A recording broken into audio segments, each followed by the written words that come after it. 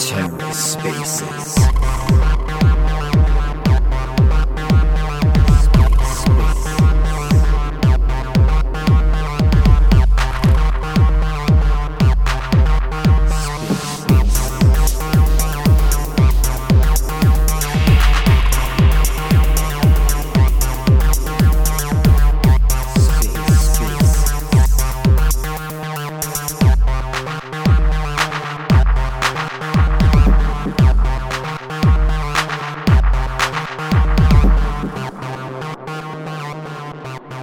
Hey guys, how's everybody?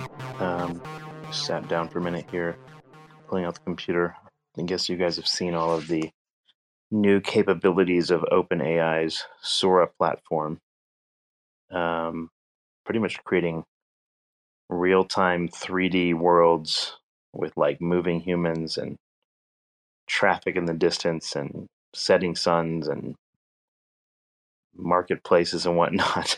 Like, it's kind of ridiculous. In fact, I'll post one right here. It's pretty interesting. Yeah, I just retweeted it, but look at this video capability. Like, this is considerably different than a year ago, obviously. Pretty much full three-dimensional worlds. Human beings' hands move correctly, arms and legs are working correctly. So really, like a year from now, I guess, or maybe 2 years from now, it becomes indistinguishable from reality. I can't tell it's not real just looking at this shit, honestly. Pretty impressive.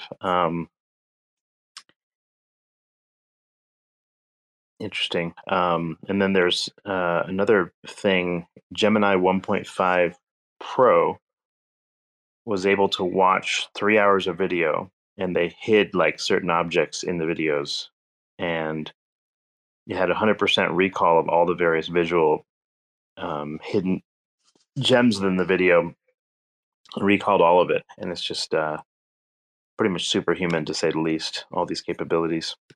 Anyway, so yeah, AI stuff is trucking along here. Let's see. Everything's kind of flat today on chart wise. Only thing that has been like catching my attention as far as running lately is Neutron had a pretty good impulsive move from $1 to $1.84, or actually it went to $2 actually. And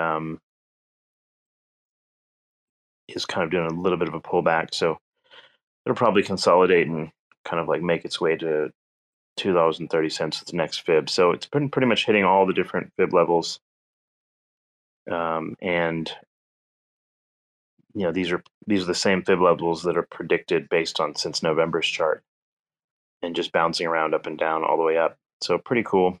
If you still own a Neutron, there you go. What else is interesting?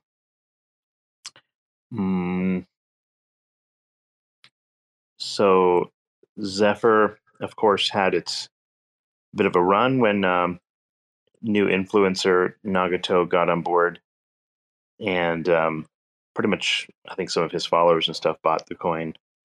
So you saw it kind of run from around $13 to about 20, almost 21, and then now has kind of settled in right around $17. It's correlating with BTC a bit now at this point, so it's kind of going up and down a little bit with the market. But for it to replicate kind of a Caspa style move, it'd be like February 21st, which is coming up, to try to get back to its prior high. So will it start to run here in the next few days, or do we need some kind of catalyst like an influencer or something talking about it? Hard to say. So a lot of these things, like on these charts and stuff, like you can have some general sense of where price is going to go. You just don't know when it's going to get there, because you don't know what influencer, what YouTube video, or whatever. So the people that think you can predict the price trajectory exactly, timing and everything with a chart, it's just obviously not true. Anybody here could make, you know, some amazing YouTube video and everyone watches it. Next thing you know, the price will go up, but that has nothing to do with what's on the chart or something like that. So anyway, Zephyr's looking fine though, about $17. And really like the market cap. So the highest volume zone now for Zephyr is the, well, right here, right now, $17.30 is right about the middle of the volume profile for this level. And I think the next biggest sort of volume profile bar is at $3.50, but I don't think we're going to go back there again. So looking good. Built up nice volume here, which makes the longer a coin stays at a certain price, that can be good or bad depending on your view. It's good in the sense that, like, in the future, when like Zephyr jumps to whatever next range, the longer you have a range consolidation, the more likely the price will not go back to that range again. So if you spend, like, 3 to 6 months in a certain range and then run, that can be a good thing. If it goes a lot longer beyond that, people start wondering, why isn't this thing moving and what's happening? Is there no tension and stuff like that? So that can be the kind of perception people get if it takes too long. So yeah, the right amount of velocity for consolidation, the right amount of velocity for going on our next run would be a good time, would be pretty much now for it to run. Excuse me, there's some beeping in the background. Yeah, so hopefully this week we see some movement there. Again, can't really predict this stuff for sure, but you should probably have your whatever bags loaded under $20 is probably a good place to be, where it's about what's 55 million market cap or so, which is great. And then the ZephyrSwap.io, whoever put that together, that is, you can actually check it out now. Let me pull it up actually while we speak, and we can talk about what's on it. But it's really, really simple swapping protocol. And the idea is to have kind of a beginner level, let me open this up, a beginner level DEX of sorts. And it's not exactly a DEX. It's kind of more of a centralized thing, really. But they're going to have Bitcoin, Ethereum, Monero, and ultimately Tether. Right now on the site, in the swapping page, it really only shows Bitcoin, Ethereum, Zephyr, Litecoin, and ZSD are the possible swaps. You can swap from XMR. Let me see how this works. Yeah, you can swap from XMR to Zeph, but you cannot swap yet from Zephyr to XMR, at least based on what it shows here. So, and how safe is it going to be to provide liquidity on this thing? I don't know these people at all, so I don't know if there's like a rug pull risk or anything else. So I'm not trying to FUD the project before it begins, but we don't know who this is, so I don't know who it is, at least. So keep that in mind. If you're going to deploy any liquidity to these pools for the sake of the protocol, that's not a bad idea, but I don't even know how much initial liquidity is going to be there, how much slippage is going to be there. So be careful even trading on it from that perspective. Probably test out some transactions if you're going to bother doing anything. And generally, when it comes to new protocols, I would recommend not connecting any wallets to a new protocol that are that contain most of your money. So almost always, almost always what you're going to want to do is to make a brand new wallet. Let's say you want to convert Monero to Zephyr or something. Create a brand new wallet, some kind of hot wallet for Monero. Send your money there, connect that to this DEX, and then swap it for Zephyr if you'd like, or whatever. But do not use your primary wallet that you use for for all your other money. Never do that with these kinds of things, because you never really know and it's not that this is a bad protocol. It may or may not be, but the issue is that like you don't know for sure. You don't want to get your wallet drained, basically. Um, all right. What else? So yeah, someone posted just now kind of a nice cup and handle on Zephyr. Um, yeah, if this kind of like bull flag kind of thing that just formed on the chart for holds, for the next few days, more than likely people start getting confidence that price is stabilized and might maybe go buy more. So you know how this works. Like people don't want to buy unless they feel like they're getting a good deal, and they want to see that they want to have a pretty good feel that like the price is not going to go a whole lot lower. And so as soon as that's why it takes time for newcomers to acquire new coins because they're a little bit nervous. What else? I think Do Kwon may be getting out of jail in Montenegro soon. Um, Luna kind of pumped a little bit with some. I don't know if it has related to that or anything. It moved a little bit from like 65 cents to 73. Um, so there's that. I think he might get transferred to South Korea or US though, so I'm not sure he's going to be released just into the general population of Montenegro. So there's that. Mm, Hopefully the Zephyr team does not have any of these problems because they're anonymous. This is a problem with doing DeFi on privacy chains. It's really tough to do all that and do business development while being anonymous. All right, so what else is interesting? BTC is kind of pulling back a little bit, like 20. It's at 51,700, and that tends to drag everything down a little bit, as you know. Link's down a touch, Zephyr's down a touch, barely though. And then Kujira is kind of running against the grain a little bit. I think if Kujira can make another little bit of a high, it may be ready to run before too long as well. What else have I been following? Yep. So Neutron's kind of the one that ran the most lately. Everything else has been either flat or a little bit down. Anyway, Cadillionaire, were you trying to say something or just hang out? Cadillionaire never speaks, by the way. Always comes up to speaker, but never actually speaks. I'm not sure why, but okay. Yeah, if anyone else wants to come hang out here, talk about anything that's come out.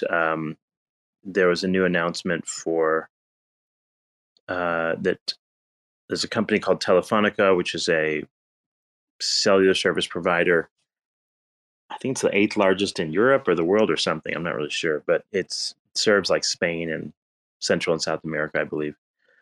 And one of the problems with smartphones is SIM swap attacks, where someone calls your cell phone company and sort of hijacks your phone and then is able to receive those little you know uh, two-factor authentication messages, and then they can bust into your email and they can bust into your crypto accounts and things like that. So Chainlink has some automations and some software implementation they did to somehow, I'm not sure exactly technically how it works, but to eliminate the possibility of SIM swap attacks. So there's like a couple of telecom companies that have incorporated this. And I know Chainlink was working with Verizon, I believe. No, I'm sorry, T-Mobile. And so there might be some other things announced in the future there. But basically, Chainlink is becoming essentially a big, service sector. I mean, like programming platform, essentially, not just a Oracle service. So, like I've said before, I think it's undervalued relative to the market. Clearly more utility than say a Solana or something. It's just one more layer one with basically infinite block size being available.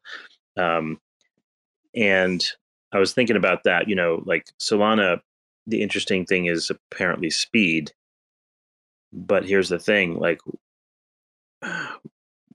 basically you could spin up like 100 Cosmos chains if you'd like, or any number you needed to, you know, deal with the problem of speed, and you could then connect them via CCIP, and you would have cohesive liquidity across every single chain. It quite literally would be no different than having one chain in terms of the end user experience.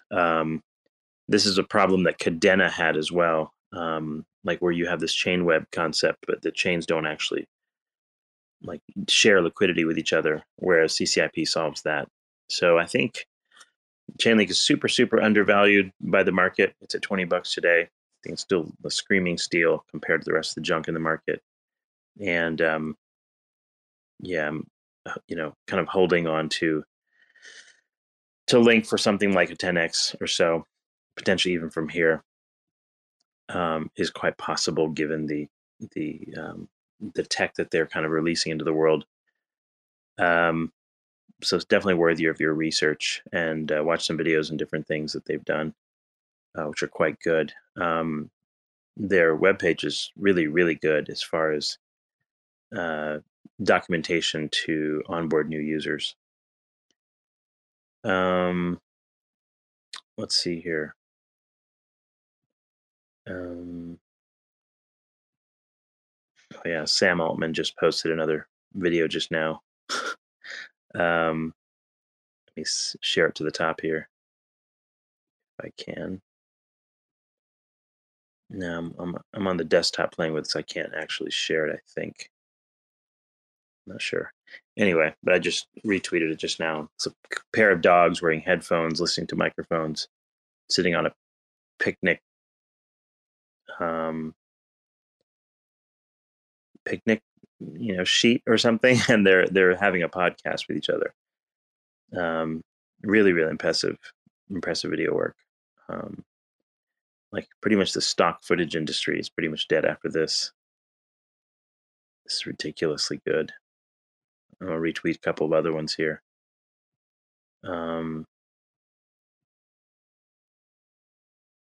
Sam Altman used the number one with the what next to it. It's kind of the Sam Bankman-Fried joke. I can't believe that Sam Altman knows that. I didn't think he was into crypto at all. Anyway, but yeah, take a look at these videos I just posted or retweeted. That's pretty impressive. Wow. Just like movies and Hollywood and everything would be very different soon. Wow. Can you say? The better these things get, the more like the less we're going to be able to tell what's real and what isn't. So yeah, by next year, man, there's gonna be so much content online that you can't tell if it's real or not or propaganda. It's gonna be fucking crazy. Like if you look at how Twitter and social media works now, like there's plenty of kind of race baiting, rage porn type stuff where people show, I don't know, white people wearing guns or black people stealing from shops or fucking you name it, like whatever political drama is happening at that moment. And people are gonna be able to make up videos of all sorts of stuff that isn't real, posted on there. And I guess people are going to get jaded very quickly. I can imagine, imagine 2-3 years from now, and you can't tell when any video is real or not. I imagine people would get jaded by that. I wonder if like you'd have to have like a licensed camera or video camera with like KYC or something on it, and that KYC somehow bookmarks or watermarks that video as being yours somehow. That might be sort of like kind of a chain link function, like an Oracle service where it connects to telephoto and video equipment, so you can confirm that something actually is real versus like made fake from AI. Because if that stuff looks this good now, I mean, shit, like you're gonna have gigantic amounts of fake content. So much so that like you won't be able to tell it's real at all. And so far, I think like the AI stuff, you can kind of tell it's AI, right? Like the Mid Journey things and whatever. It has that kind of very polished sort of look to it that's not quite real. But this stuff looks really quite realistic. And if it's like understanding physics and whatnot, then it can basically take those videos, and even to get a still snapshot, it can get a still snapshot from one of those video sequences, um, and get the physics and the lighting and everything correct in a 3-dimensional space, and then get you a picture. So that's a very different thing than creating just like a 2D regenerative art type of thing, which what you've seen so far in the last couple of years. Anyway, cool stuff. Just kind of flipping through my computer here, see if there's anything else interesting. Stocks are up. Pretty much everything I have in the stock market's kind of popping off. It's hard to find like things for a discount, so I periodically will post a stock that I'm down on just so that like that has good dividends. So if you're interested in checking those out, you can. I think it's good to look at rec charts in all markets, not just crypto. There's always something out there interesting. But let's see here. Yeah, so Total 3, which is the altcoin space in general, that does not include Ethereum. I think the whole thing is like just primed to rip, essentially. Why do I say that? It's because you've had this very, very long consolidation period for Total 3. It looks exactly like the Chainlink chart. And it began when we dropped below kind of like the $476 billion market cap. And we kind of broke out above that level, and is testing kind of its next fib level up. And really just timing, like there's really nothing stopping the altcoin space from ripping from here. I suppose it's possible we go sideways for a few months or some shit like that, but there's nothing really stopping from ripping from here just because BTC is doing pretty well. If you get really lucky, Bitcoin gets a pullback. All of the coins take a dump, and if you have cash on the sidelines, you'd be able to jump in, because there's definitely a lot of people I think are feeling that regret that they didn't get into their favorite coin that's running, or there's some people like, oh, I wish I got into Tau, or some people are like, oh, I wish I got into Caspa, whatever. But if you have a pretty good general market dump for any reason, I would watch for something like that to hop into some things. But I mean, even now, most of these things are pretty good buys, in my opinion.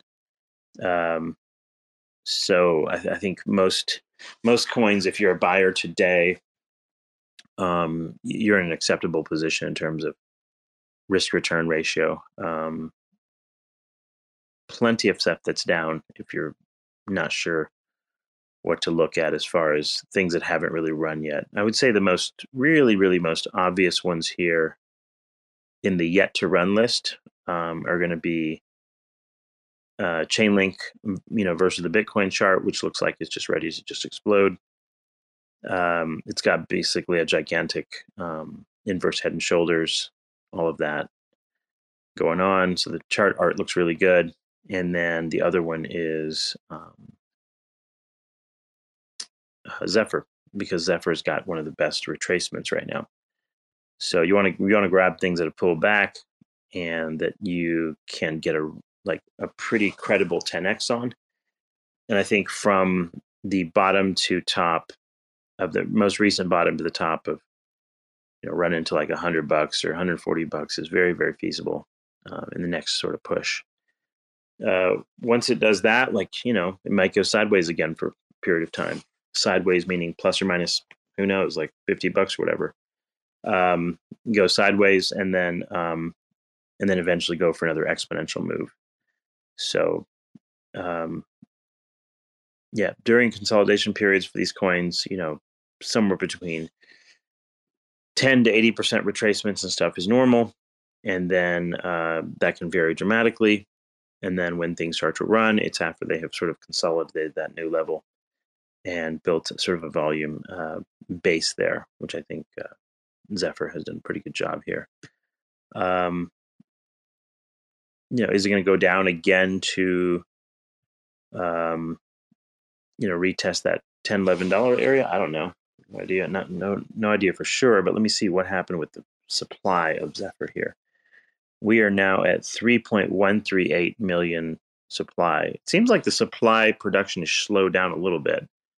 I can sense it in my miners too. The difficulty is at a level where I'm not mining as much, which is good, which means there's less supply coming um, into the space and less that has to be sold off. But be aware that, with proof of work coins, the early on in the project, the earlier you are in the project, the less the difficulty level is to mine, and therefore the more supply that's coming into the market.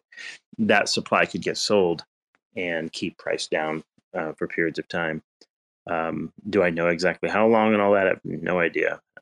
There's no way to predict any of that. So there's a bit of like the only thing that you can do is have time in the market. You're not going to really be able to know for sure exactly when the demand outstrips the supply and whatnot. So just DCA or do something like that into it if you're picking up any coins right now.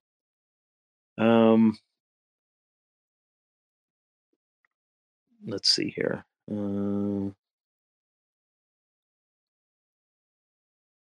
Anything else? Adam has pretty much been sort of languishing at about $10. It might go for another run. It looks like it's doing pretty good in terms of picking up buyers, and there's fairly good number of stakers increased as well, which means that reduces the selling pressure some. There's just not that much attention on Atom. That may be why it's not doing much of anything. It's kind of doing that. It's like poke it with a stick and see if it moves kind of thing. Let's see what else. XMR did a little pullback to like 125. I originally bought it at like 120. That's going to be a big experiment since it's delisted from Binance in terms of is it going to find buyers or not.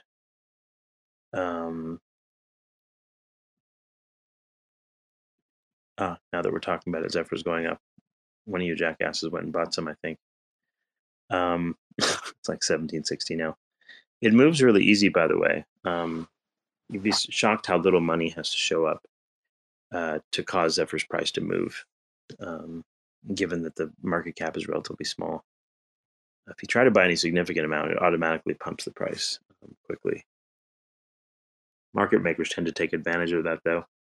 So if you want to like contribute and want to make the price go up, what you do is you get a bag of USDT and you just leave a limit order down to a lower price. So put a limit order at like $12 for Zephyr.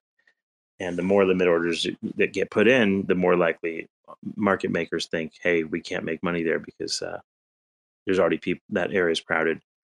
So there's a tendency for people to move up their bids if they find a lot of limit orders there. It's the so-called buy wall effect. Whether you actually intend to buy some or not, it has a bit of that effect psychologically. Okay. I don't know if Up is available. Up, you there, down there? I don't know if you're free or working or what. I have not gotten any more Zeph miners. I've got the two that I have. They're working quite well. One's I think the AMD 7900 and the other one's AMD 7950, I believe are the numbers.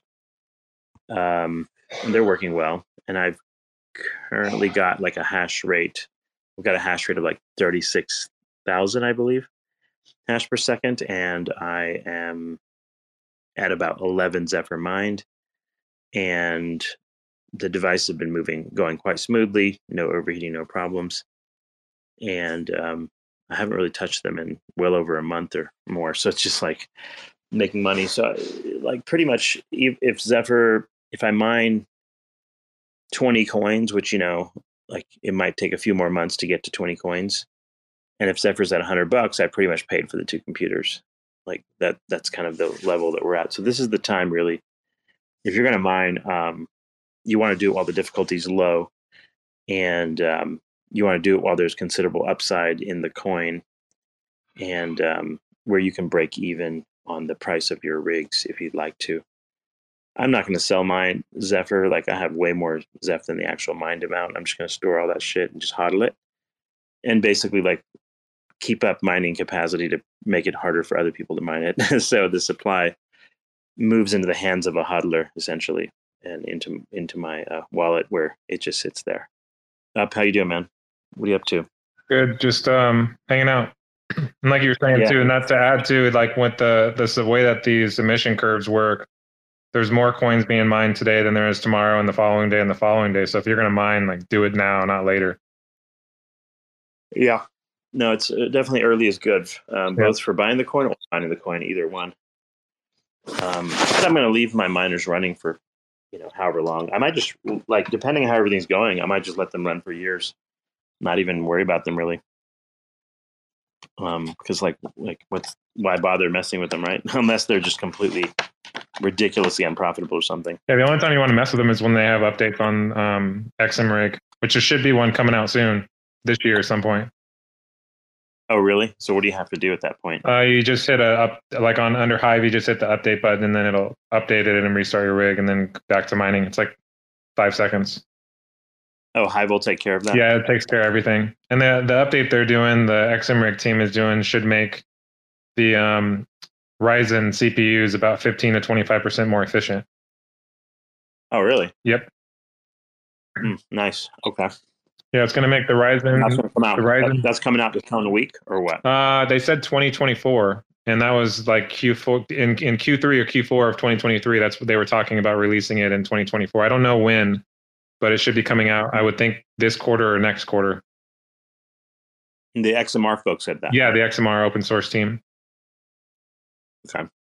Or XMRig, since they do, they just make the miner, and then anybody that uses,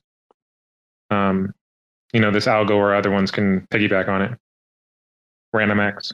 Are they maintaining their kind of ASIC resistance pretty well? Yeah, that's what they're. The other thing they're doing is that that's the whole reason for the update was because there was some improvements on the CPU, like x86, x64 architecture side, and then the risk side. They're going to be basically I don't know if it's taking it down, like if they're stepping it down, or if the increase in the risk or in the x86 and x64 side, like essentially there was going to be 25% increase in regular CPUs and then like a 15 or a 20% decrease in those X5s, the risk architecture type setups.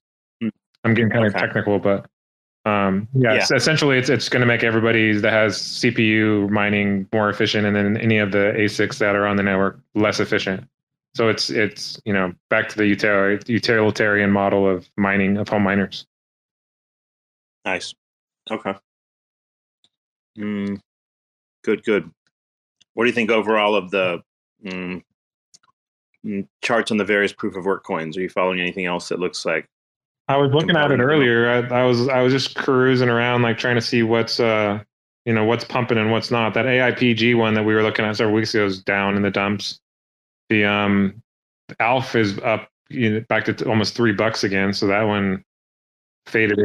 Is there any special point of ALF, or is it like low market cap number go up? You know what it is?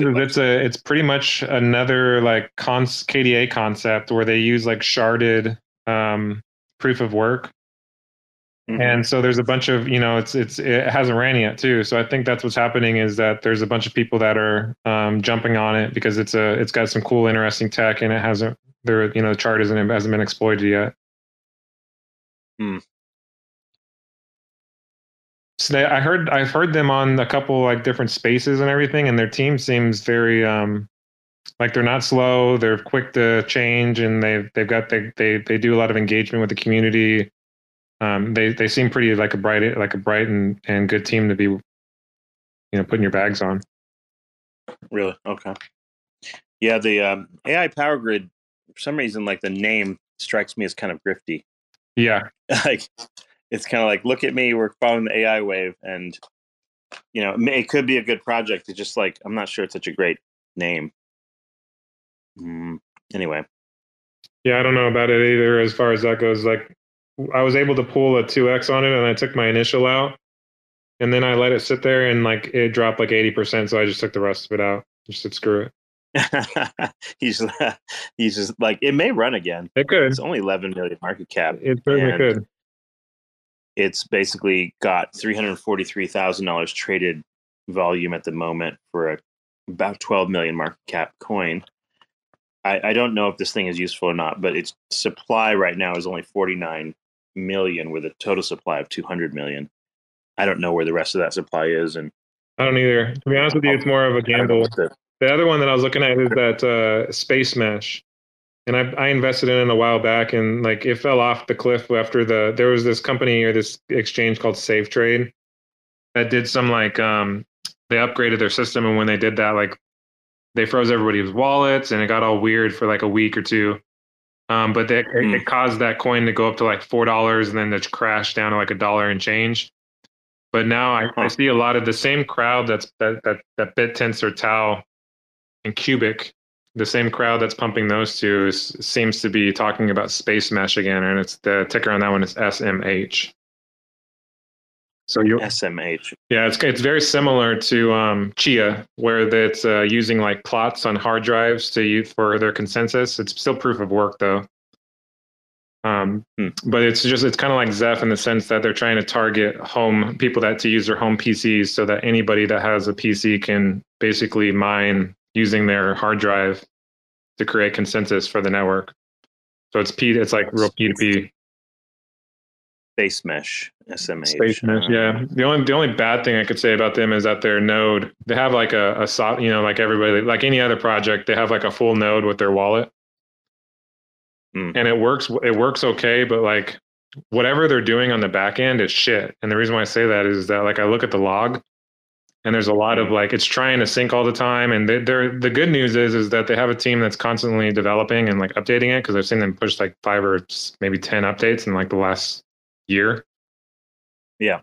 If they've even been out for that long. But since I've been running or messing with them, I've seen them push updates a lot. So they are working on it, but I will admit that it's not the smoothest piece of software I've ever interacted with in the crypto space. Yeah, it's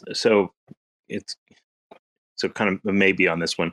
It's got high trading volume right now, at least like $814,000. No, that's what I'm saying is that the influencers have picked it up, man. Like there's like the same ones that are pumping Tau. Like what's that guy's name? Bongo, Dread Bongo, and all those his crowd. Okay. So it's one of these things where you got to have like basically an advocate for the coin, someone who really thinks it's amazing for some reason. And SMH is its own chain, right? Yeah, it's its own chain. I don't know. It's not on coin. It's not on Coin Market Cap. It's only on Coin Gecko, and on there you can't actually see what the. I think it's being traded. If you look at go to there's a website I like to use for these small cap coins, and it actually works pretty good for the larger ones too. But it's called like Live Coin something. Let me find out exactly what the Live Coin Watch. Yeah, Live Coin Watch. And that has like just rando coins. That'll have like all the smaller coins with the like it shows like their market caps and all that, and it tracks them where they're being sold at. It's similar to a Coin Gecko, but it has all the smaller ones too. I'm gonna bookmark this thing. Okay, here we go. Let's see what kind of data we can get on here. So this thing's been out since like October 23, something like that, as far as this chart's concerned. Yeah, it hasn't been a year though. I know it hasn't. On BingX, Safe Trade, and XT.com. And market cap of 422 million. So it's relatively high. It is, and it's not on any other whatever this is. Yeah, it's only on 3 of these little small ass exchanges too. Like the biggest one I think out of all of them is BingX. Okay. Yeah, it's very tough to tell with the influencer crowd. The thing about influencer crowds is what I've noticed, especially, and I saw this happen with Zeph, for example. The first run of Zeph, it was a mixture of things. It was like myself and Bruce and like a few people buying coin, but that wasn't really the whole picture. It just so happens right when you told me about Zephyr it happened to be like right when like a whole bunch of videos came out on YouTube also. So I think it was like gearing up, and then we just happened to buy it and it happened to moon right after we bought it. So it was like, oh wow, we did it. I don't think it was that. It was just like a confluence of influencers in a sense. The thing about these influencer pump ones is that like if they're not great projects, what can happen is that when whatever reach that particular influencer has, um, like diminishes, then you're waiting for some other influencer to grab the coin, get a substantial enough bag in it to where they're like hyped about it and talk about it and talk about it and talk about it and then pump it or whatever. Um, so yeah, that's the thing. And so I really don't know with all these various coins, like which ones to bother with and which ones not. It can take quite a bit of like research to get into figuring out what's a good coin and what isn't. The reason why I bought this one was the people who are shilling it and then where it's traded at. Once it hits like MEXC or like an actual tier 2 or tier 1, I'm gonna get out because there isn't any like fundamentals that are in it that I really like care about. No, yeah. I mean it's a pump. If you can get a few multiples, just call it a day. Yeah, or maybe like just maybe it gets to $1 billion cap. I do like how they have the like mining setups where just like Zephyr is, where anybody with a PC can do it, so it's real, crypto. But that's about it. Like,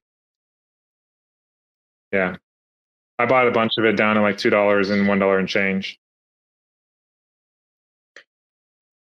Okay. Anyway, yeah. If you look at the chart, and the reason why it pumped like that in November was the safe trade. Something happened with safe trade, like they were moving, or I can't. Like I said, their like little UI was being upgraded, or they were doing something, and I think people were buying it to like move it off their exchange, and then they got stuck. Okay. And then if you look at it, it dumped to shit, and it was because everything got stuck there. But I think they turned on like USDT, but not other things. So people started selling shit just to exit the exchange. Yeah, I'm looking to see what kind of metrics this website has on it. I haven't used this one before. It's good for the small coins, none of the big ones. It's got some kind of you're able to pull up like a depth chart on here too. I don't know if that's how many exchanges that's getting info from. It's Zeph Breakdown, MEXC Global, XC.com, Safe Trade, Trade Ogre. I'm just looking at Zephyr here just as a comparable, since I know it, to see what kind of data they provide. It's a pretty cool website, actually. Gives you your market cap, gives your they even like link you to the proper Twitter page for that particular coin. Why did VeChain go up 30% in the last 24 hours? Is it just a squeeze or what? Ooh, I have no idea. VeChain. Those VeChain dudes, like, like every season they do a lot of marketing and shit. I have no idea if VeChain does anything. Yeah, that thing's like a ghost chain though, isn't it? I think like they have some implementations. They're not completely, it's not like nothing's going on there, but I'm not sure that anything dramatic has really happened on that chain in recent memory. But its market cap right now is 3.3 billion at the moment, and they do all sorts of shit. Like they put like training videos on Coinbase and stuff for you to watch, and then earn some coins. All those kinds of things. Yeah. Just marketing ploy, basically. It did pop a little bit. Maybe beginning like a bit of an impulse move, but I mean, damn, like from $3.3 billion market cap, like, I mean, what do you think this thing's going to do this season? I don't think it's going to run. I was just wondering why it went up 27% or 30% or whatever in 24 hours. Oh yeah. No, I'm just talking to myself. It's more like what I think it's going to do is like, it's like a nickel, 5 cents. And its previous high was at 26 cents. So about a 5x from here. That would put it at about a 16, $17 billion market cap. That's a good reminder, by the way. Just remember like how high these fucking coins went back then. Like just ridiculous numbers for something that doesn't really do very much. That's what I was telling my wife earlier is that if you would ask me a year ago if crypto would have ever pumped that hard again, I would have been very cautious. But with this recent ETF inflow, like I'm kind of wondering if we're about to see the largest bull run we've ever pumped ever. Yeah, I mean, it's like the ETF inflows could be gigantic. I don't know if they're as big as like stimmy checks and low interest rates and all of that. Because remember That's what I was saying is that there was so much frothiness going on the back then. Like, I didn't think so, the but luxury market, the luxury market's down also. Expensive cars, expensive watches, um, like you name it. Pretty much the luxury space was sort of in a bear market, and I believe the collectibles stuff too. Someone was talking about that, like Pokemon cards and shit, were in a relative bear market as well. yeah, So everything sort of took its nosedive with, um, anything on the far end of the risk curve, as they say, has pulled back, and I don't really know if that where the money comes from to pump this market. Is it enough to get those ETF inflows, and that'll just sort of like send us? Maybe, I don't know. So part of me says, okay, like we have just this mega run over the next 9 months, assuming that BTC just continues to climb and climb and climb. Another part of me says maybe this is like a multi-year run, that it'll be slow and steady, like over an extended period of time. And why would that be interesting?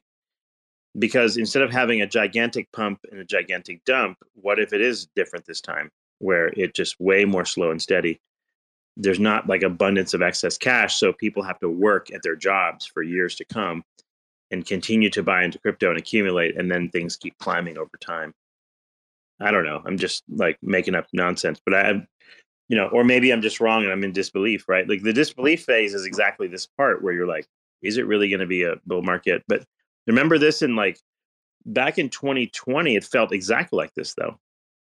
Like there was no like back in 2020, it's like, wait, are we really going to go up? And I remember like YouTube channels like Ben Cowan became sort of famous during that time, as he kind of made his little like bull market band type of thing, and he was yeah. bearish. I remember him like, I remember BTC would be like at like 16K, and I'm like, dude, that's pretty fucking bullish. We had a bear market rally, and we now went over that level from the previous couple of years, and I was like, we're gonna run. It looks pretty good.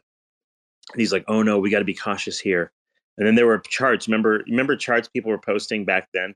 It'd be like some sort of ridiculous Elliott wave theory shit, and they would show BTC going back down to like 1,000, Yeah. or like these ridiculous nonsense numbers. so like so there, even right before previous bull runs, it was like this disbelief behavior was very common, What was even amongst what was ourselves. the search engine trends doing back then though? Because that's part of what I was basing my that, and then like app downloads, and then all the other metrics. Like all of that stuff is pointing Yeah. to retail not being here at all. Like everything we're seeing is ETF inflows and crypto bros. Yep, that's my sense. I mean, like, let me pull up Google Trends right now. In fact, let's see. Let's answer that question. Let's just type Bitcoin as the search term. Which I imagine if we keep climbing, there's only going to be so long before the media starts talking about, oh, Bitcoin makes new all-time high, and then they start just reporting on it like crazy. That's coming. There's been a little bit of Bitcoin talk though. Yeah. Like Pomp was on. Yep. The hype cycle's begun at some level. Let me see here. So Google Trends. And this thing only goes, just go lifetime or only to 2005? What's 2004 to present? Let me get the full history of this.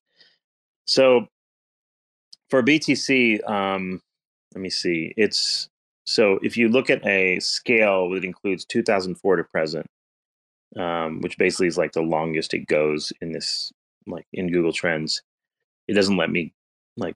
I don't think BTC was only around since like 2009, right? So it's Yeah, but the point is like it doesn't allow you to go set the range like the year you want. The oh, I only got option you. it Yeah, gives you yeah, is okay. quarter present. So based on that, like the highest Bitcoin search trend volume was back in December 2017, where it reached 100 on Google Trends.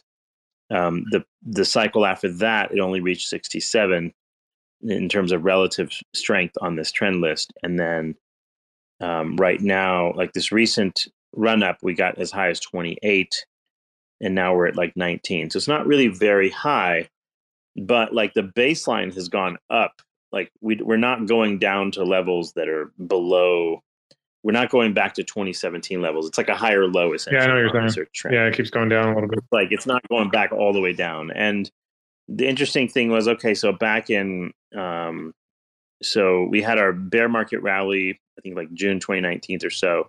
It had a bump up, and then let's see, we had some searches during the capitulation from the COVID crash, March 2020 for sure. It got up to only like 19 or 21, which is not a big search increase, really, if you think about it. Then it bottomed out at 13, which was September 2020. And then, by the time price was going up, like, come Christmas time and whatever, price is sort of steadily rising and search trend was just rising, rising, rising along with it.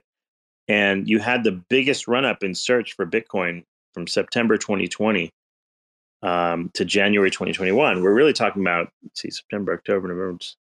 Yeah, 5 months. You had like this big run up in search trend.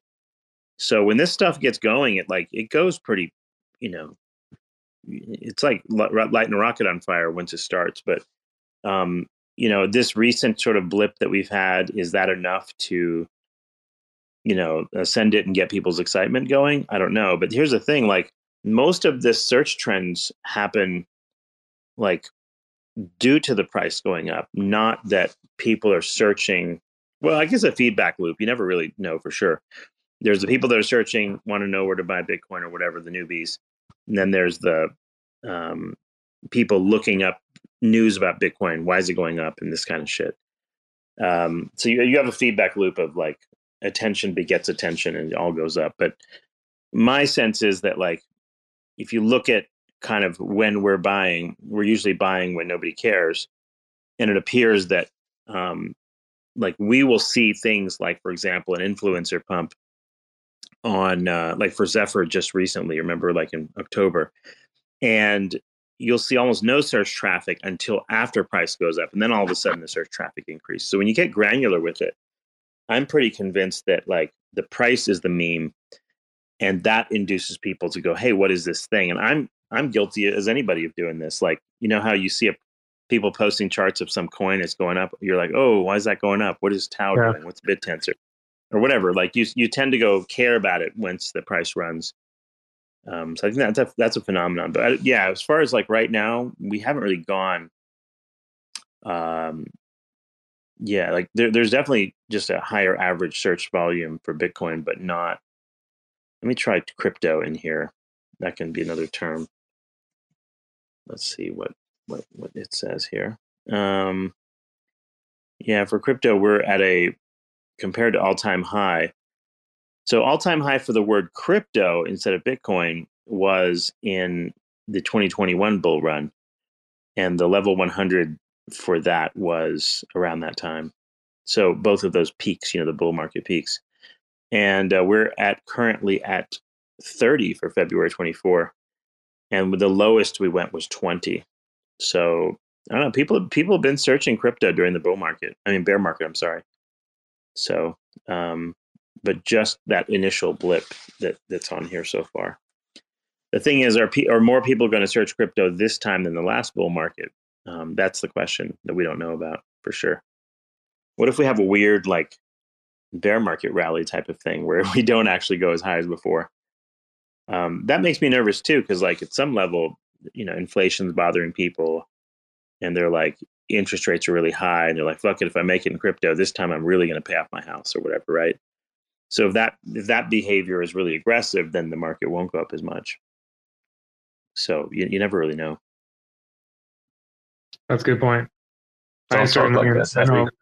a lot of people got smarter from the last cycle. What, Mem? What are you saying? I'm saying don't talk like that. Refund my bags. I need this I know. market. We should never delete that from the record. Like strike it. Yeah, I hesitate to even talk about it because you end up manifesting it, kind of. So funding the bags is a real thing. Oh no, like Bitcoin's going to 500,000, Chainlink's going to 1,000, Zephyr's going to 10,000. That's better. Like Moonboy talk is much more useful fundamentally than rational thinking in these markets. It's kind of funny.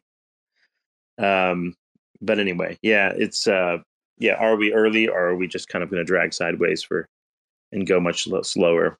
I don't know. What do you prefer? Up, like, do you prefer a slow and steady for years, or do you prefer things pump 10x right now? And I just want volatility.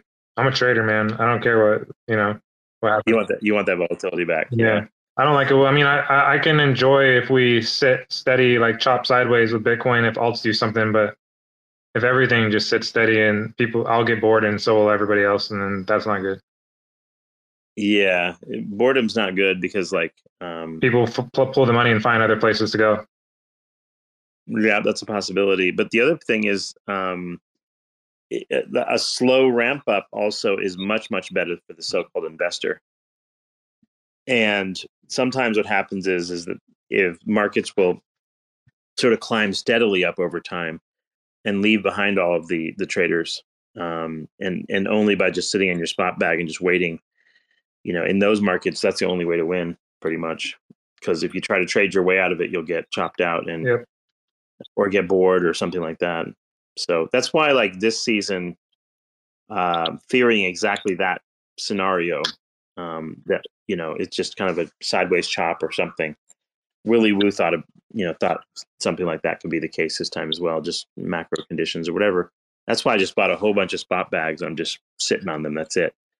Like, I'm pretty much done trading, except maybe, if I have money coming in to my possession over the next 6 months, if I see some good deals on things and things that drop in price, or maybe something new that comes out where we can get in early, then maybe jump into those things. So, because if we're going to put new capital into things, I think you either want to go for something very safe and unlikely to lose you much money, or be like very, very early, very high multiples, and park it in those things just for the at least for the trade of it, even if it's high risk. Do you know about any new ones coming out?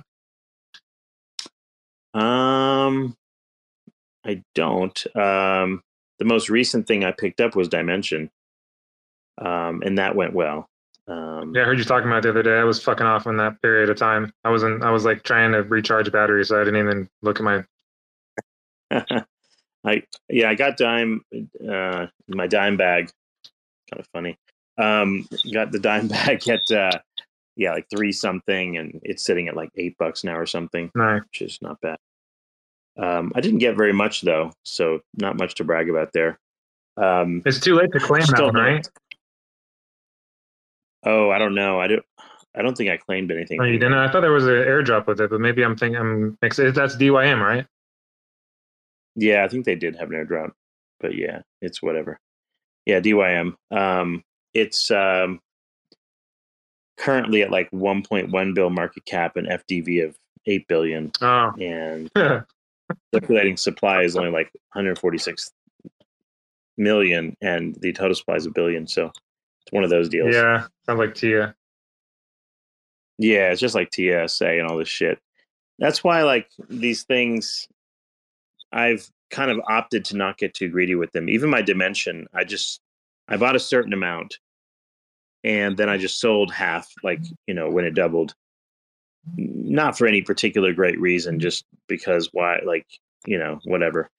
And, you don't know like, if I've got to the point where it's like, wait, if you make a 2 or 3x on something, and if you don't really care that much about it, you could let it ride, or you could just sell half or sell all of it and go put it somewhere in something that you have more conviction on. That's what I do. I'm with you, man. I take my wins where I can. I'm not trying to look for no 50x on something I have no idea or no conviction in. Yeah, and the thing is, they may do fantastic. Oh yeah, no, we're gonna by playing this way, you're definitely gonna miss one of them. It's just the way it works. But this is like, if you're playing in the stock market, you'd be happy with 10%. So if you got like 300%, like, what are we complaining about? Right. I mean, it depends on which of your money bags you're talking about spending. If it's money that you don't really want in the market for very long, and you're like, it's a 2x, I'm out. Well, then fine, whatever, right? Like, not everything has to be sitting here for 2-3 years waiting for a bull market to finish. So I think that's the idea. That, and if you have capital laying around, you can go buy other shit, there's always some random thing that shows up, and you can 2x something else and 2x something else. So that's a possible opportunity. Did you pick up any Andromeda? I did not, mostly because the valuation was just absolutely ridiculous. That's the main reason I didn't. The other thing is, like, it's not just the valuation; it's just the tokens distributions. Again, one of these heavily centralized distributions. I get it; they want to raise funds and whatever, but like, this is not a chain that really. This is not like a DeFi chain. So the trouble with utility chains is, like an Andromeda or Noise or something like this, is like, who's going to shill that thing ultimately? That's the question, because if you have NFT projects on a layer one, right, you got people talking about that, or you have a DEX or whatever. These kind of utility projects that have a chain, have a coin. I mean, fundamentally, it's a fundraiser thing, and probably you'll use the coin maybe for like some of their automation stuff. I don't even know if the coin accrues value or anything like that. So it's one of those things to read the white paper on, I suppose. But it's like, these things tend to be very, very overvalued very quickly. And you know how these things go in a bear market. They get absolutely wrecked. So the problem is, like, you buy one of these things at a value, at whatever arbitrary valuation they get released at. It's FDV right now, 630 million. You buy these things at an arbitrary valuation. The coin itself has no utility to you, so it's not like Zephyr. The coin, like, may not have a value accrual mechanism like an Atom or something, and it just becomes another inflationary Cosmos Layer 1 chain. If you buy it at the wrong price, you could be a bag holder for years and years, quite literally. Like, it's like you have no idea. This is the problem with stuff that's not like really, really fair launched, or maybe if you had like an early, you were an early seed investor or something like that, maybe. But outside of that, and I think that was offered. I was offered an Andromeda seed investor round, I think. I didn't really pursue it because I didn't want a KYC or whatever the fuck else they need for that thing. So I didn't do it. But anyway, like, it's yeah. But these are the rationales for why it just didn't really float my boat. At this point, like, the way I think of it is like this. Number one, if I simply want a coin that I know is going to go up, like with a high level of certainty, you have simple Bitcoin. Even Ethereum probably will go up from here, but Chainlink's even better chart than both of those, because it had no attention on it for quite some time. So to me, it's like Chainlink's the easy bag to like 5x plus, and I don't have to worry about it at all. I can put as much capital in it as I want to, because it'll be around, and it's undervalued relative to the rest of the market. So it's like, that's right now my benchmark. If I'm going to take a new bit of money and I want to buy something, is it going to perform as least as good as Chainlink or more? And if the outcome is going to be that it's more, then like, what risk am I taking buying that coin as far as like bag holder risk? And that's kind of what I'm weighing for each of these things. What wallet does Chainlink use? You can just use like it's basically like an ETH address. Oh, so it's like a MetaMask. Okay. I've never held it on. I've like traded it on an exchange, but I never held it. Yeah, you can just use like a MetaMask for it. But yeah, it depends on where you keep it. If it's just like on Coinbase or whatever, it's fine. They've never lost anybody's money, I don't think. So yeah, it depends on if you're just trading it or whatever. But but the reason I hold it is for these reasons. It's like, it's kind of the legit trade, so to speak. It's also one of those that if I just hold it for a few years, it could be one of those actual, giga growth projects, like a Google or an Apple kind of thing. If they really get gigantic, then its current market cap is minuscule compared to what it can be. I mean, hell, even in this type of boom, even in a bull market, it could easily 10x, as one of the more credible types of projects out there. So, yeah, getting to like 100 billion market cap from here, or 120 billion, is very, very doable, because right now it's only like 12 billion market cap. So it's got the right mix for me of like if I want to, like, let's say it takes a dip to $15 or $12 again, like I can just go sell some stocks and just pile into Chainlink, no problem. Like it's not going to zero or whatever. So to me, it's like that's the one where if I feel safe with, that's not Bitcoin or something like that, right? So at the dips, it represents a good value, and that's also the reason why I don't think it's going to go down that much, because it's such an obvious play for safety in the crypto space that like it's not an unreasonable one that if you've made gains elsewhere, you can dump into it, which is kind of how I look at it. Anyway, that's just my viewpoint. But yeah, it's my store of value for this cycle, if that makes sense. And then Zephyr is obviously the hyper growth story, just because like these things can reach $1 billion market cap in a bull market very frequently. So I'm not too concerned. Did you see what Lezef wrote 5 minutes ago in relation to your space? Oh, what did he say? He said LPs will take even more Zeph out of circulation, and so does ZSD minting, since it needs Zeph in ZRS form to back it. Bull case stronger than ever. Books are relatively illiquid. Can see Zeph run into the triple digits next run up. Yeah, no, that makes. Can you post that in the nest? I just threw the Zephyr swap website in the nest if anybody's curious to take a peek at it. Yep. And yeah, again, like I don't own that website. I have no idea about the safety and details of it. So there's not really anything to research. There's not even a point in saying do your own research. I don't know what kind of like, if there's any audits or anything else that have been done on this. So just be aware of that.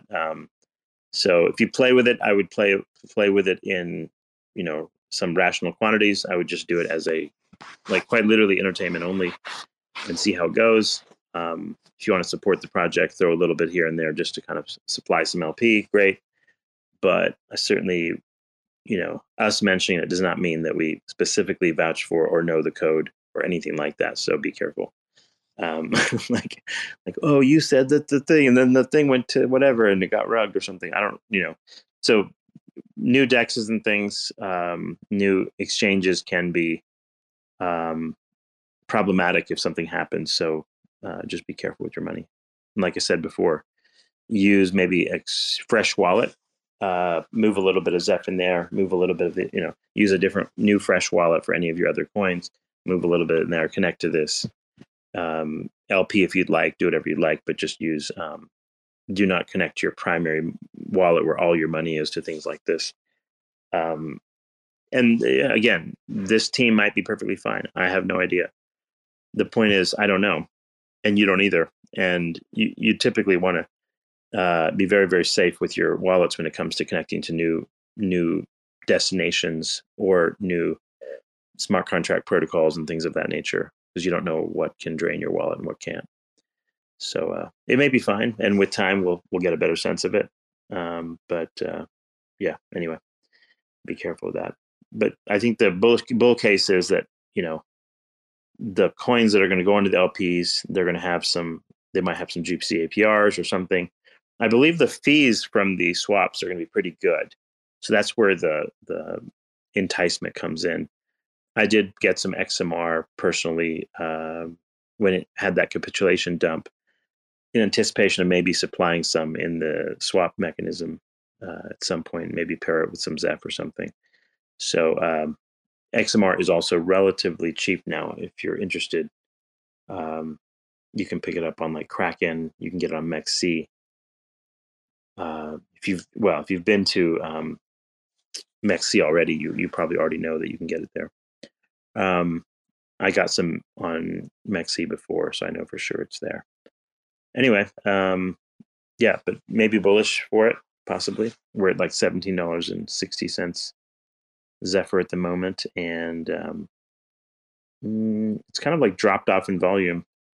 It's kind of, it's kind of average volume right now. So who knows? We'll see. Let's see. Anything else up? Any other holdings that you have that are interesting? Let me look. Hold on. Any coins or anything? I see Mars and White Whale are headed downward. Mars and White Whale. What happened to those two? Yeah, I have some Mars. I haven't gotten any White Whale yet. Me neither. Let me see here. Mars Protocol. Yeah, Mars took a dump. It was up around like 17, 18 cents and it's down to like 14 now. Yeah, I mean it ran I with think it's total. 40% down from the top. It ran with total 3, so it's down like everything from those little pullbacks. It's kind of yeah, it hasn't. I'm not sure what the value proposition of Mars is too. It has a low market cap like 20 mil, but a high fully diluted valuation of like 150 mil. So I don't really know about the tokenomics of the thing or whatever. I only have it because I got it on as an airdrop. It had shitty tokenomics, but I think they cleaned it up and they're moving to Neutron.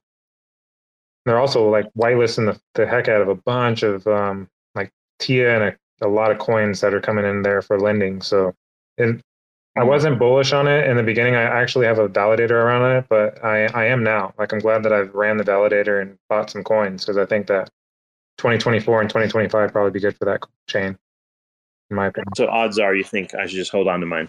I'm going to hold on to It's mine. just sitting there. Yeah, I'm holding. What I did with mine is I staked like most of it, and then I have a small bag that I'll like trade with or whatever. But is there a staking benefit for this one? There, do you get some yield or something? Yeah, I mean, I think it was upwards of like 18% or something. I can't remember how high it went, but I think that that recently just dropped to to the second circle of hell. Apparently, the staking rewards had to be like voted in, and I think a prop vote is currently in place right now to reinitiate the rewards. Yeah, like I think they just stopped. Like you might get like 1% or something like that right now until the voting is passed. So if you're staking, vote if you want your rewards. So White Whales, their price is not doing anything particularly unusual. It had I guess it was the Terra dump back in May 2022, and then of course like the token was migrated to the new Megaloot chain, right? Is that right? And then like basically the market cap now. I think so. Either migrated or they launched a new token and there's just another one floating around on Classic being traded for God knows what. Market cap's like 14 mil. It's got a FDV of 21 mil. And then it's got 24-hour trading volume, about 200,000 a day, which isn't bad. Apparently, like it has some interesting value accrual mechanisms and such from other chains that are, or other coins that are staked from in the system. I don't remember the exact mechanics. I remember JG was kind of going over these things. I bought some at like 5 cents, and then they came out with some announcement that like their private investors finally unlocked, and then shit just went downhill ever then. Oh, when did they unlock exactly? Do you think they sold? A couple days ago. No, the private investor folks. They probably started selling, because like the thing is, White Whale has gone through so much rough times, like where, they've had to go years in a bear market. And, anytime a team is that sort of, like dragged out in terms of not having any funding or runway, you can imagine, some selling pressure, I would think. I'm not sure. I could just be fudding it, but I don't really know for sure.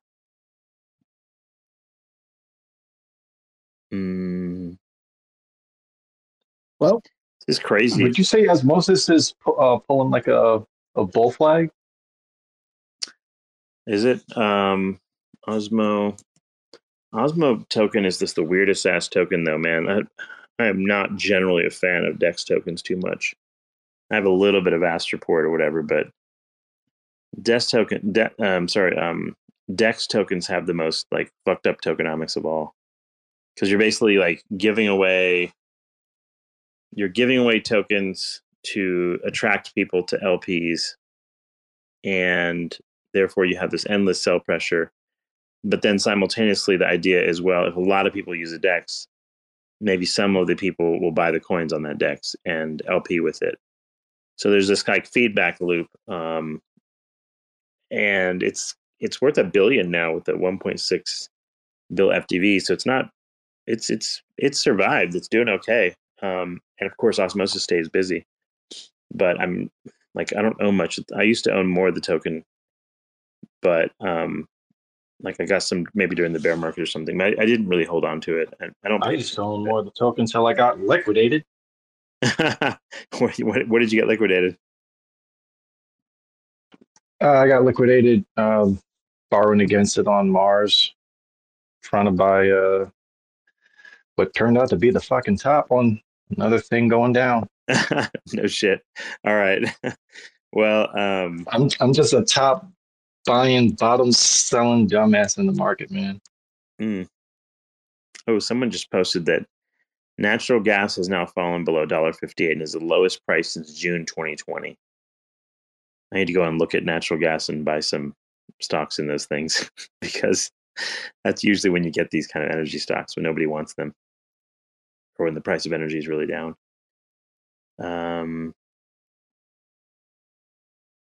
XRP's on the way up.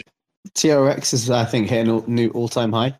But yeah, I don't have any TRX anymore because I aped into XRP with it. Oh. Which, oh well. Yeah, I mean everything will go up except the thing that you own. That's usually how it works. Yeah, I'm looking at and then that. eventually the stuff that you own will go up. It just like that always happens though. You're like, oh, I shouldn't have sold that to buy this. And then that thing that you sold goes up. I'm not even thinking that because at the same time, I knew there was always a chance of it happening. It's just a case of this is the horse I backed. Totally. Like it's just But it still feels like that though. You're like, oh damn. Yeah, I should have kept that. Yeah, in a way, I guess it does because they're not doing too bad with their stable coin usage, if I'm honest. So can't really. Yep. Here's that article about that thing that just came out. Telefonica will be the first member of GSMA to offer blockchain-based SIM swap protection to crypto users via Chainlink functions. So what this is. So one of the products that Chainlink has created is a thing called functions, which is basically like automations and such. Yeah. Telefonica is a specific company that's, and this is not the cell phone company. This is like something else. And basically they are like creating a layer that can basically create SIM swap protection with any company, any telecom that sort of like connects with them. So that's the other thing Chainlink's doing. It's not just oracles and it's not just banking and stocks and whatever. The automation layer is where you can get relatively inexpensive compute power tied into your oracles as well. Pretty interesting shit anyway. So it's just think of it as just a gigantic world computer basically is what they're trying to build. And like that's what I was saying before. One of the reasons why I bought a fuck ton of Chainlink is because they've got like 90 different programs in their build program, which is like onboarding different DeFi protocols and stuff. And every single one of those is going to post something on Twitter. So the Chainlink people post it, the company posts it, everyone retweets all that shit, and it's just nonstop attention. So I feel like it's a good play for media attention. And as you know, like attention is what rules this market, right? Like, oh, look, XRP's court case got, released, token pump, right? Like these things are very much news and narrative pump related in many ways. And so it's nice. Like it's nice if you have a project that has an ongoing like stream of good news or whatever. Anyway. As we've been speaking, it's pumped up like 3% there. Which one? XRP. It's gone from 0.55 to 0.57. Doesn't sound like a lot, but analysts have been saying it's due a parabolic pump. So fingers crossed, right? Yeah. Well, the total 3 in general is due for a parabolic pump. Like it's been since October, it's been a few months. And in particular with XRP, its last pump was back in November of 23. It doesn't. So That pump it's doesn't actually count. retraced. That pump was No, but it a 5 second well, pump. it does count in the sense that like it's had a good retracement since then, right? No, it was just a So mass sell off. It was literally just a mass sell off. That was so it pumped, yeah, and within 6 hours it dumped. yep. It went from like it's pre-pump, it was like 48 cents, and it got back all the way back down to 50 cents. It lost all of its gains. Pretty much. But the point is, before a parabolic run, a good retracement, a very deep retracement, makes it more likely for a higher run because the reason is you have only the diamond hands left over, right? You have seller exhaustion. So you want to see this type of chart if you want to buy. If you're a new buyer today, you want to see something where things have retraced a lot. I'd agree if Ripple didn't sell out of the escrow wallet billions at a time or millions at a time, like 100 million. Yeah, tokens, you know, like, Chainlink did the same shit. yeah, and like if they didn't do that to pay their staff and shit like that, I'd agree. But because they've got access to currently 60% of the non-circulating supply, it's like thank you, Yeah. thank you, Ripple. We've Their got a pump. supply allocations worse than Chainlink's. At least Chainlink, it's like 45%. Even that's pretty high. But even those are not as high as some of these other projects coming out now. Some of the ones we talked about, like Andromeda, Tia, and whatever Say Network, some of these things have like 80% early investor allocations. It's pretty bad. So all of those are going to reach a certain level, and they're going to go into bear markets that last fucking forever. That's what's going to happen. When you have those kind of unfair token distributions, it fucks everyone over pretty much. At least Zephyr, like there's a 500,000 token pre-mined out of the currently 3 million. And they're probably using some of that for market making and some of the other things they have to do, listings on exchanges and those types of things. That's probably some of the sell pressure was the team, I would imagine. Yeah. If the team, especially if the team is not rich, because you got to put a lot of money into these liquidity pools and shit, right? We have the Zephyr So it's Overlord quite possible in the listener panel, and he does do a few emotes every now and again, so he can either confirm nor deny it if he really wants.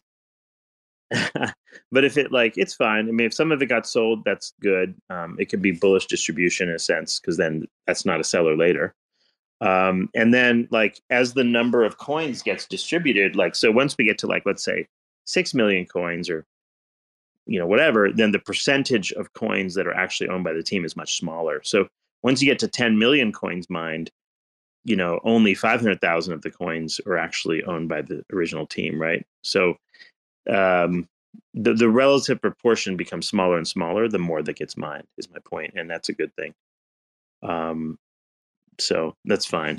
But yeah, but I think so far as projects are concerned, the Zephyr allocation to me seems reasonably fair launched compared to a lot of other projects that keep more of the the initial token distribution and such. Anyway.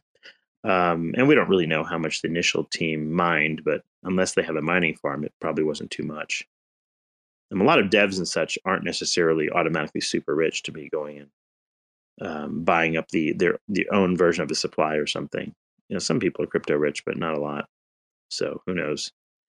Never really can tell, actually. The price is starting to go up for Zeph again, anyway. So it's almost at $18 again. Yeah, it'll keep trickling up.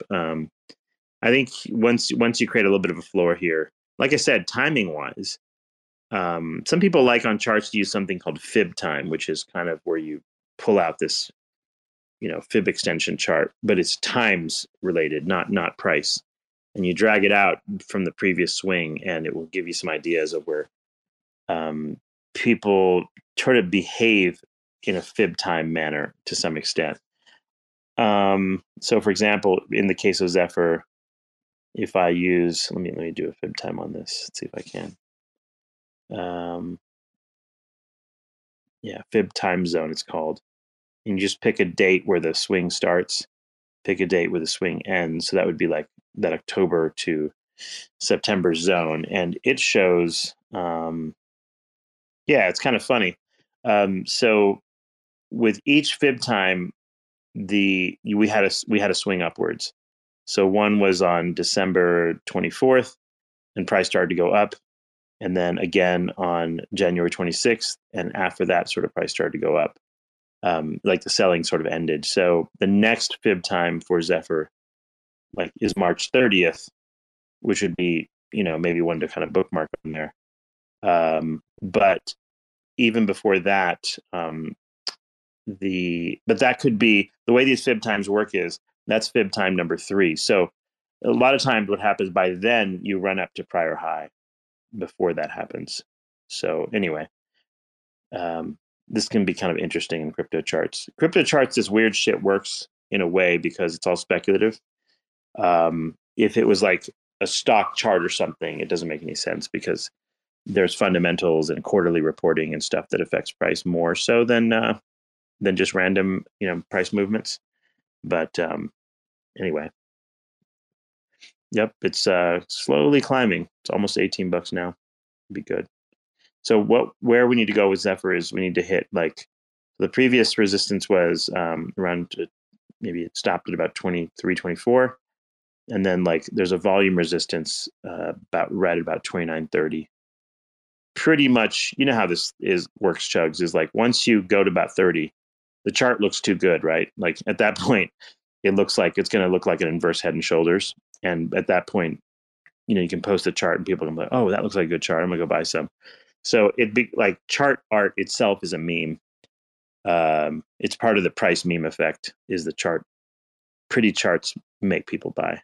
Does that make sense? I agree with it because the chart could look like the best fucking, like, let's take XRP this year as an example. There've been 2 golden fucking crosses on the EMA 400. It's done nothing. Mm-hmm. It's done literally fucking nothing. In fact, it's got worse. This is why I've gone away from moving average crosses as a meaningful indicator of anything, because you'll have so many fake sort of moving average crosses, and by the time the cross happens, the other problem I don't like about moving average crosses is by the time you get a moving average cross, price is usually already doubled by then. Oftentimes. So the problem is you're very late, and then you're jumping on the bandwagon. And it'd be something if like moving average crosses always meant prices keep going up, but that's not the case either. So here you are late already, and then on top of that, price dumps. So it's kind of funny. Yeah, the amount of people that take it fucking seriously and start posting like the Bible, like fucking I don't know. But I don't have a quote to fucking hand of the Bible, but it's like they'll start saying that. Look, see, it was gospel. See, there's a golden fucking. And you're like, oh, shut the fuck up until the price goes up. Stop talking. So for XRP, interestingly, so if you use the 200-day moving average, so a golden cross officially is a 50-day moving average cross. When it crosses the 200-day moving average in an uptrend, the 200-day also has to be an uptrend, and you get the 50-day cross, not just simply like, like a bear. So if you get a 50-day moving average cross while the price is in a downtrend, it's basically a bear market rally. So if you pull up XRP's chart, that's exactly what happened.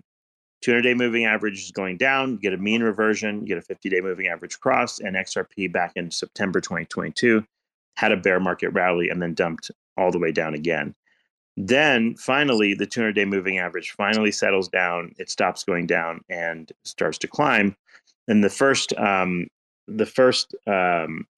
like true golden cross, as I call it, happened in March 22 of 2023.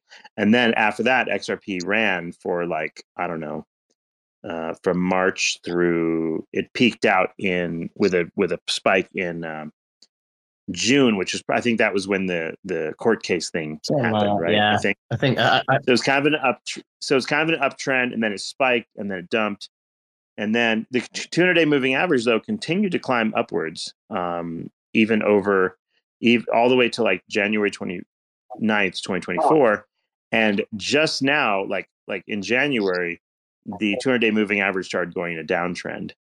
So XRP needs to get off its ass immediately. Otherwise, it looks pretty bearish, actually. Yep. When you have a 200-day moving average downtrend is not good. So, in fact, the price today is at the 200-day moving average, retesting it from the bottom.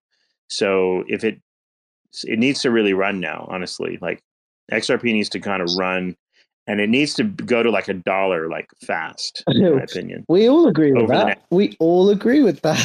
Every holder over by summer, and I'm not kidding here. By summer, you want to see like to return to sort of a bullish look to this, it needs to really hit $1 by like April, May, June, that time period, and then the chart will start looking really pretty.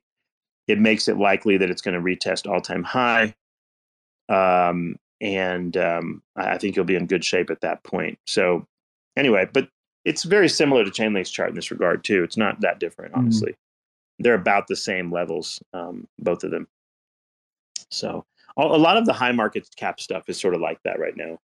I think the thing about XRP is like there's just not that much going on lately as far as news. Is there anything to really kind of talk about right now or no? They've just bought a new company. Can't remember what it is. Hang on, I'll tell you now. But I mean, is that making waves in the apparently like in the XRP community? Are they people going nuts about it? BitBoy decided to get away from XRP finally, and he was like the XRP, super dork, right? Like for the longest time. No, he jumped. Did you see that video with on BitBoy? like fucking after the court case. He jumped ship.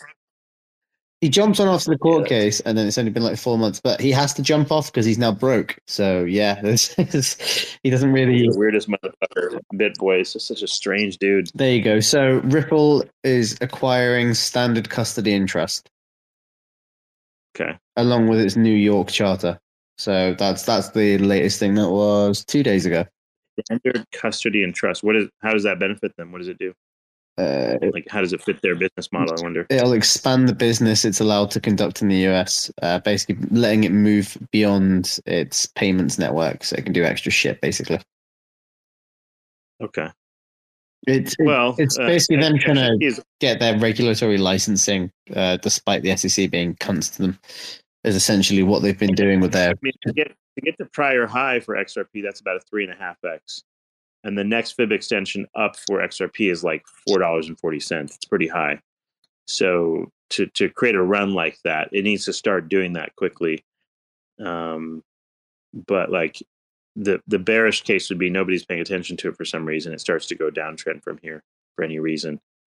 That would be a problem for it as far as the appearance of the chart, not necessarily anything else. Well, because I mean, charts are kind of a meme. So like a good looking chart people want to buy, but it's like right now it almost looks like a gigantic bear flag almost. It's kind of like it would be a lot more bullish, Chugs, if it actually was flat like Chainlink was during the entire bear market, because then you'd have like a nice like flat accumulation range and it looks like seller exhaustion. What this looks like with XRP is it looks more like bear flaggish. It makes people nervous. Like a gigantic, like year-long bear flag, and it looks like a ascending thing that needs a dump. It looks like it needs almost like what they call a horn. It looks like it has to dump like back to 32 cents or something before it can run. If you just kind of just look at the chart art, let's hope not. Right? Like, and it doesn't necessarily mean anything, by the way. This chart stuff it's like whatever, but like visually. It's like if you were to just eye a chart, if I go into any stock chart and I go, oh, do I want to buy this? It's not the most obvious one just by looking at it. Because here's the thing, like if you always remember, like when it comes to charts, the fundamentals do not matter. The sentiment shit does not matter. Does the price action reflect attention? Like what is it? Can you read anything out of it at all? Is what people ask themselves. And I'm not saying that charts can predict a whole lot of anything in the sense that like a real world event, fundamentals always beat chart technical analysis. So fundamental analysis always beats technical. Say, for example, the court case thing, or maybe they have some gigantic announcement with some banks or something, right? That'll always beat the chart stuff. Yeah. But without that news, people are going to go based on something. They have to like if they have no other news to go off of, then they're going to end up having to trade the chart, and that's the only choice that they have left with. And visually, some charts look better than others. That's all. I mean, not wrong. Yeah, that's what I call chart astrology, chart art. It has has the right look and just because nobody wants to buy too high, basically, right? They don't want to be the one to be dumped on. Yeah, they don't want to be left holding the bag. Who does? I'm used to it. Feel free to buy up the entire XRP supply then, dude. Madman's going to buy your XRP. Go for it. No, not off me, the supply. And just hold it. And then when it goes up, like, you got a few billy, don't you? Like, you just sitting on a few billion. So basically, people want that large, parabolic run up. And the deeper the retracement, the more likely that holder is going to hold for that 10x. So Zephyr is a good example because it did pull back a good 80%, off the bottom, you could easily do a 10x and you only have to get to $102 now to do a 10x off of the recent bottom, right? So, or 9x, 10x. And Caspa's chart was just like that. If you go back to Caspa's chart for the past, since it came out, you'll notice that when it pulled back more, like if it pulled back 70%, it pumped more on the way up. And if it pulled, if it didn't pull back that much, its multiple was less on the way up as well. But pretty classic stuff. Like in terms of just how retracements work, everyone wants to feel like they're getting a good deal. That's the way you have to think of the investor mind. And they start calculating in their head, like, ooh, what happens if the price of this goes to this? So, they'll go buy like a $10,000 worth of Zephyr, and they'll say, ooh, like if this does a 10x and it only has to go to 102, and I bought it at $10, and therefore, is that feasible? Yeah. And then they start counting how much that's worth in their head. Ooh, that's worth $100,000. So then it's like, it's like the chart kind of sparks the imagination. At the very least, what people do is they start looking at what is the price now versus all-time high, because all-time high is like a concrete destination in everyone's brain. Like, okay, Zephyr's previous price is 52. It's now 18. Holy shit. It only has to do a 3x to make it to make my bag, triple.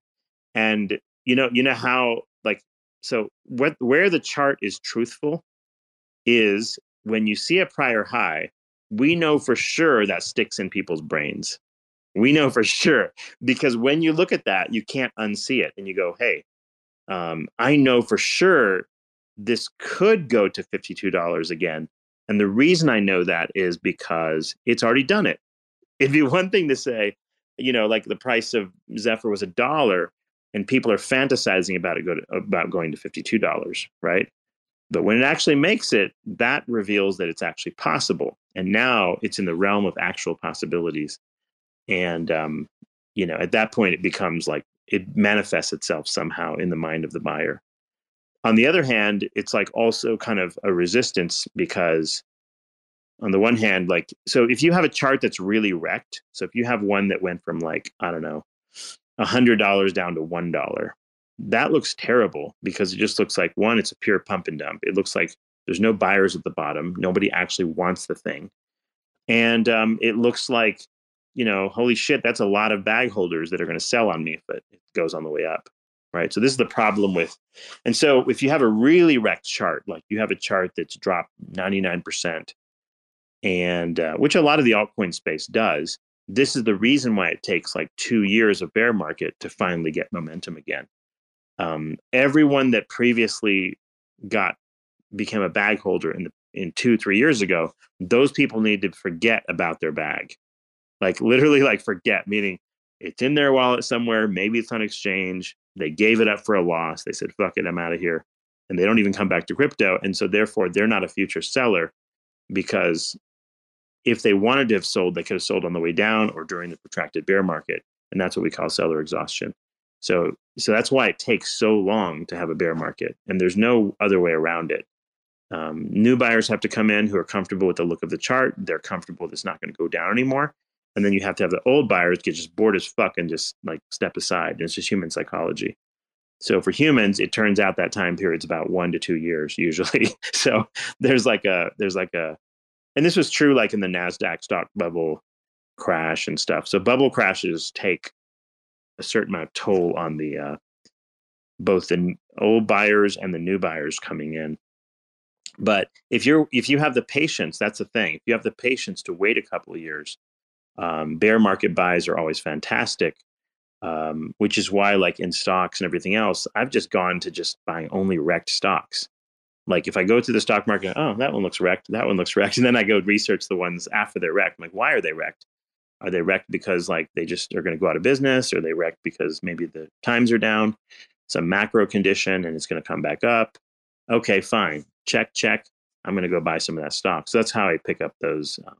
Because like when they're down, it doesn't mean they're going to come back immediately. It doesn't mean like, oh, in 3 months I'm going to moon. It just means that over a period of 1, 2, 3 years, it'll come back up most likely as the market kind of flips, buyers come back, interest rates or whatever change, and maybe while I wait, I get some dividends, and that you're basically getting paid to wait. And same as like staking, you're like just paid to wait by staking if you buy in a bear market. So that's the way to kind of think this through. And I think, if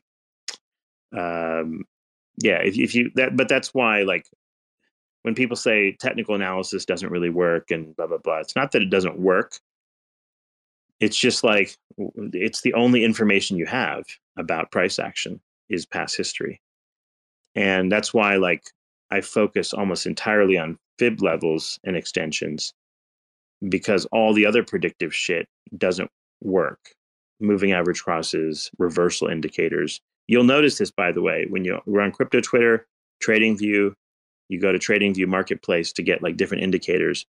You'll see some neat little indicators, and they'll have little arrows like a green arrow or a green dot. And that green dot means buy. The red arrow means sell. And you're like, wow, is it that easy? All I have to do is follow this thing and like I could just buy at the green arrows and sell at the red. Turns out none of those things actually work. Like there's always someone grifting trying to sell you something. Like they want you to believe that it works, so they post charts that show that it does. So then you're like, well, okay, maybe it works. So eventually you get convinced it works, because like, why would this guy be using it if it didn't? Like, so it's the repetitive, like you seeing technical analysis people use that shit and you think it works. Not really. So they have all these little things, and they somehow like they'll get paid. Like you can subscribe to their indicator or buy it from them, and you can get access to their little indicators, which is kind of funny. So they have the different schemes like that, but those indicators, man, like they don't work very well. So the only thing my question is in my head, is there anything that can help me predict future prices, or isn't there? Because if there is no way to predict future price at all, then there's no point in like doing any technical analysis of shit. You just simply buy whatever and just hold. There is a way. And just pray. Huh? There is a way. It's called insider trading. I don't know if you've heard of it. It's supposedly frowned upon.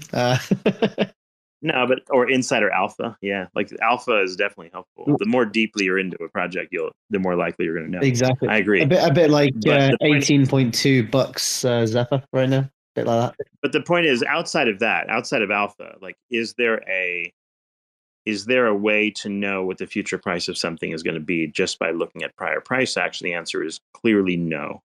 Like, and I know this for sure because like many of the price action moves, you're like, ooh, maybe the chart, maybe he could predict it. But like, it'll be based on some YouTube video. Like some dude will, like an influencer will, pick up the coin and start talking about it, and then boom, it pops. And you're like, oh, I predicted it, man. I told you it was going to go up. It's like a lot of the times you don't realize what actually made the market move, and you think it's because your brilliance of understanding human behavior or something. It's not like it. So the reason why I do the fib levels and don't worry about time preferences is because timing this stuff is practically impossible unless there's some alpha about something happening on a certain date, like in this case Zephyr swap coming out or something.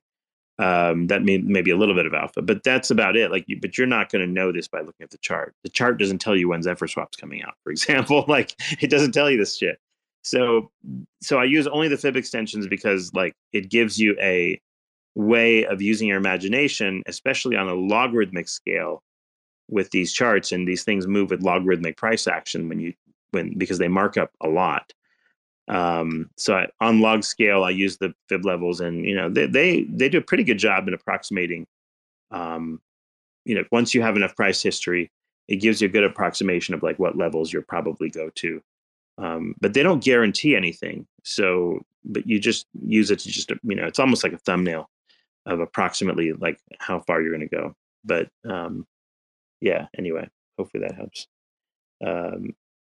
Usually, like when you run these fib levels, though, like if it's a smaller market cap, when you break the previous high, you run more levels up. So take Zephyr, for example. Now that we've had what looks like a bottom at $10.25 or something, I made a new set of fibs. I dragged the thing from $52 at the top to about $10 at the bottom, and then you get a new set of lines.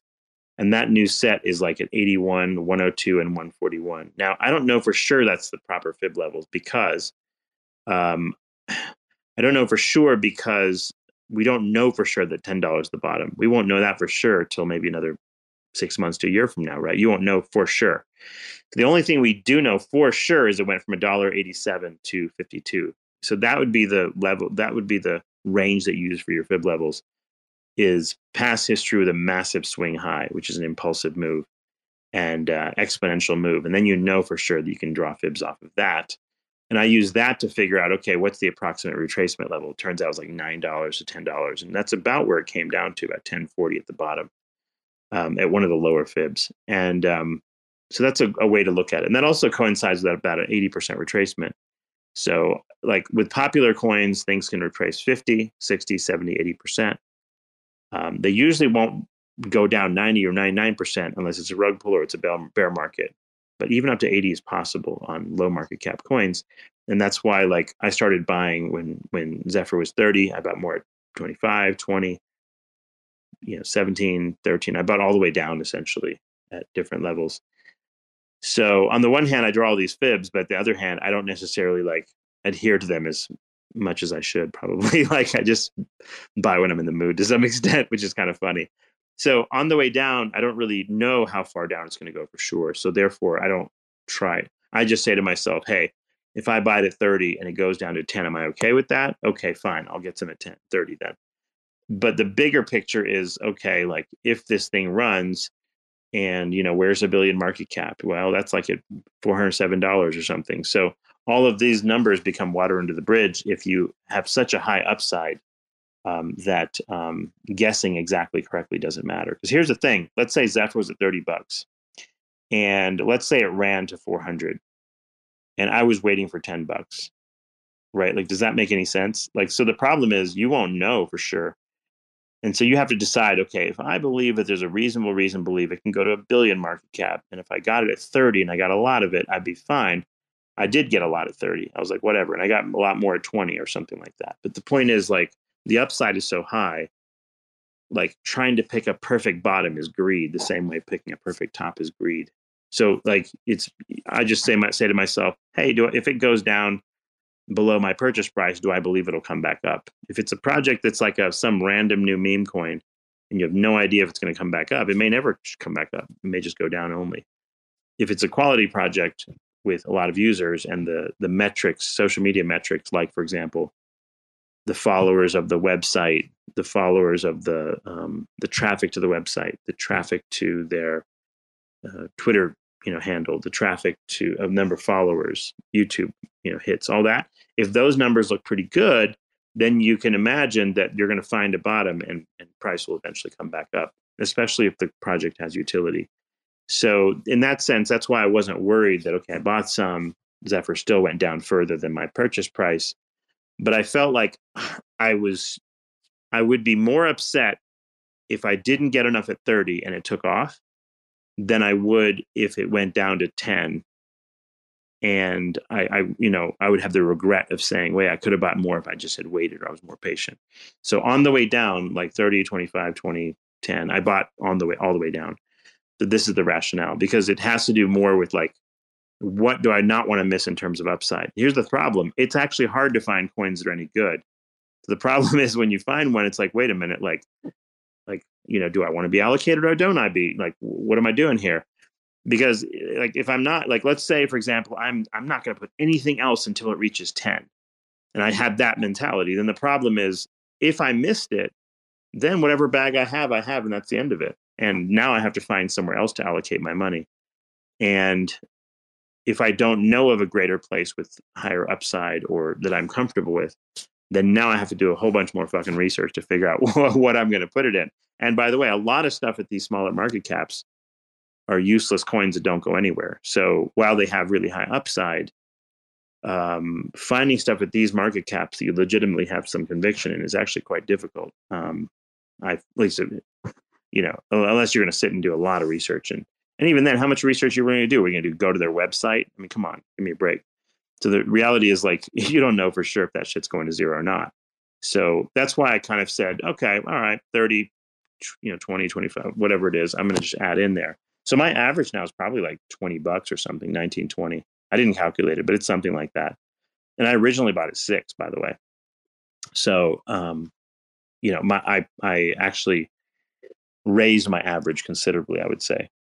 So that just puts you in my mind, just so you understand like how I'm thinking about all this, like not so that you do the same thing, but you have to decide like what it is that you're, whatever it is one invests in, you have to decide like, what are the parameters that you're, and at what price do you think it's a reasonable value to you? Nobody else can tell you that for sure, right? Like there's stocks and things, and people are like, oh, you should get Tesla stock now. And I'm like, I bought it at last at 206, sold it like 178 or something. I made a good buck on Tesla stock. And do I want to add more at this level? Not really. Why? Because its price to earnings ratio is super high. And I didn't pick it up when it was at 185 the other day. My wife's like, you should get it now. I'm like, I sold it at 175. Why do I want to get it back at 185? Like, and now it's 200, of course. So my wife's always right, unfortunately, for me. But at the same time, it wasn't a value buy to me. It was like, it could, by the way, it could still dump in the name of Tesla. It's just doing mean reversion after mean reversion. It keeps dumping again and again because its earnings and everything are pretty weak. So it might run now, it might, but the point is like, it's not a value stock to me. And if it takes off, that's on me. Let's say it goes to 400 next week for some reason, then I just miss it. That's it. And I'll have to be comfortable with that. And then I have to find some other stock to buy instead that might do better than that would have. And so if I have some like really, really deep yearning for a particular coin or stock, okay, I might go in a little bit sooner and basically like, blow my load quicker in a sense, like, because so that's why with Zephyr, I didn't really, I wasn't interested in going like, I didn't have to wait for it to go all the way to the bottom to buy because I like it more. There's others that like, I don't like as much, and I will only buy it if it just absolutely tanks. So, and then there's others like if I have a lot of the coin already, and I'm not sure if I want to allocate a whole lot more, then those are situations where I might also wait till I have a big dip because I already have too much of that coin, and only if it's like a really great deal I'll add. So different strategies for different situations. But really, it's all a moving target anyway. There's no perfect way to do all this shit. There really isn't. And focusing on wrecked charts is not a bad place to start, in my opinion, in stocks or in anything, because at least, even if you're wrong, at least the downside is mitigated substantially because it's already a wrecked chart. Yeah, well, that's what I've started doing in stocks now since you decided like I'm trying to get into the Chinese market a bit better. And I just need to do a bit more research on some of the Chinese market is really wrecked, so that's probably a good place to start. Well, I'm sitting there thinking electronic vehicles. It's like buying the dot-com bubble crash. Yeah, exactly. And like, even if I never sell them, it for all I know, there could be a golden gem in there that's just waiting to just go, hey, we've got something brand new. China's going to back us, and boom. Well, Chinese government's going to back us, and yeah, great. But obviously, we won't know until there's a slight recovery or there is a recovery, and we'll see if there ever is. Yeah, but like, I'll give you an example. I bought Verizon stock. That's the ticker is VZ, and I picked it up over the last year or so. I don't know what my exact average is, but I picked it up like starting, I think, October, November of like 2000. Sorry. I picked it up back. Yeah, like started getting it back in 2022, late 2022, and then bought it all the way to the very bottom in October 23. And the yield on that thing when I was buying it was like, I don't know, 10%. We're talking about like one of the biggest, AT&T and Verizon, the biggest cell phone providers in America. And so they're not going to zero. They, people are going to want to pay their cell phone bill, and they're going to you're going to get the dividend, right? So it was a 10% dividend yield when I bought it. And now from the price that I averaged in, I'm now up 12% on the stock that I've only had for this last year. And I've made 10% dividend yield, while waiting, which is pretty good because like, even if the price is down 10%, I've made money, but now I've got the dividend and I've got the growth and I can just hold that stock forever. And I got a pretty sizable amount because I felt like, this one's not going to zero anytime soon. Let's hold on to it. And I can just ride this. This one, I bought AT&T also. I figured, let's just get both the providers in case one goes out of business. Yeah. And basically got them both. And that way I have the dividends coming in for the next years and years. Well, 5 years and you've got your money back, right? Essentially. If it was to hold its price and not go up, and give or take 5 years, you've made it back in just dividends alone, no? Yeah, and dividend yields, like, it's only 20% cap gains, but it's basically income going forward for the next decade or so. Exactly. So it's good nonstop income. So getting wrecked dividend charts is even better. Like I posted a couple today actually. What I do is I just go through my list and go, which one's down? Why? Okay, it's just whatever, the market's down, energy's down, whatever, and I'll just go and grab a bit more of that thing, and it's not even that complicated. I'm not doing a bunch of fucking research. I post those, number go down, I go up. Yeah, number go down, I buy. I'm like, or at least if they're a profitable company, just basic metrics. Dividend, are they profitable? Is their PE ratio wrecked? Is their stock price wrecked? Is it a company I think that probably is going to stick around? Okay, great. Let me just add some of that. So not really like exotic research, really. Because if you do a whole bunch of deep research, you always find reasons not to buy shit. You know why? Because when the price is down, guess what happens if you go do research? Their earnings were not that great. Whatever. Like you're always going to fudge yourself out of buying anything.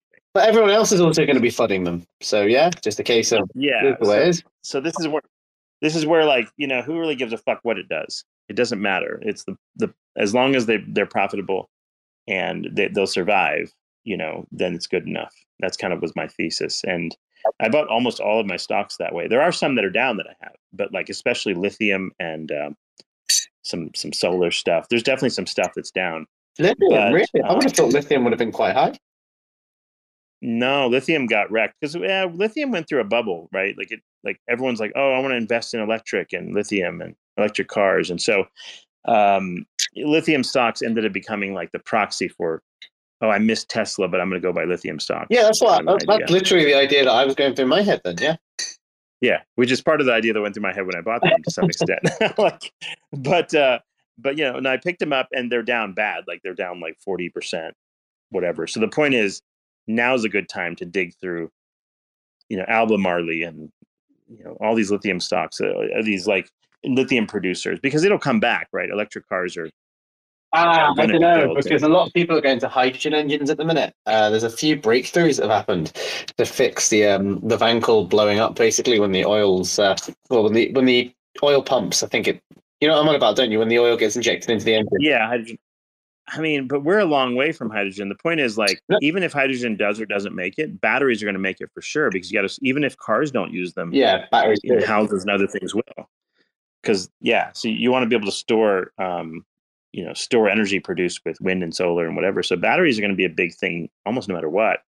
But I did just keep adding to my lithium bags because I was like, well, eventually it'll come back and. So like, you want to get these things while they're really down, generally speaking. Now you have to be careful. Commodities producers like lithium and gold and all these kinds of things, a lot of times they don't perform that great. Anyway. Oh, you know what? I just realized I've got to jump off. I'm supposed to pick up my kid from somewhere. I forgot about him while we're chatting. Let me go get him. Right, buddy. Well, take care. Always a pleasure. Yep. Have a good evening. See you later. Bye. Motherfuckers screaming out loud, looking for mercy before they find themselves working a corner down in Jersey. What could be worse? Misrepresenting the first come, first serve mentality stuck in the burbs. I'll be numbing up first before discovering what works, and we'll see what other kinds of trash is under the dirt. We rape and plunder the earth, sit and wonder about the worth and play, ring around the rosy while the thunder is served. Motherfuckers walking around here looking faceless, trying to make a living selling friendship bracelets. Dead ends dragging out the max amount of payments. Red down days got them acting all bankless. Yo fam, what? Check these tokenomics. They probing this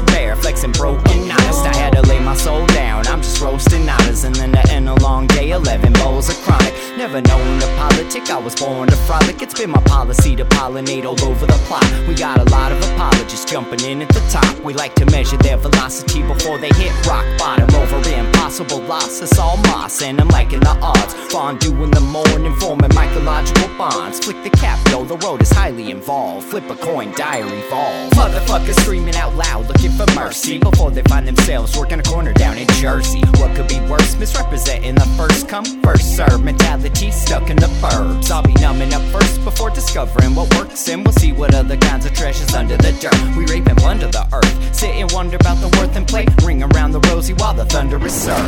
Trying to figure out the max amount of dinner lace stacked in non-toxic, just to get a better place. Smacking on the hostage like the shit is played for keeps. Clowns, white knight, and all these Maybellines. They call it implausible when model after model keeps on ripping off the coat and going full throttle beats, tearing apart your community. All these low-hanging fruits bearing zero liquidity. Got a planet in reach, coming standard to each. I'm on the back 10, stargazing after the siege, commanding all the management to grab a few Z's, and then we'll round up the beasts and send a messenger east. Y'all better sign a release when I'm bumping these beats. Hands up if I got motherfuckers drumming the streets. Yo, we got a few dubs, we got a couple defeats, and if you're coming for the king, you better have some of each. Motherfuckers screaming out loud, looking for mercy before they find themselves working a corner down in Jersey. What could be worse? Misrepresenting the first come, first serve mentality stuck in the burbs. I'll be numbing up first before discovering what works, and we'll see what other kinds of treasures under the dirt. We rape and plunder the earth, sit and wonder about the worth and play. Ring around the rosy while the thunder is served.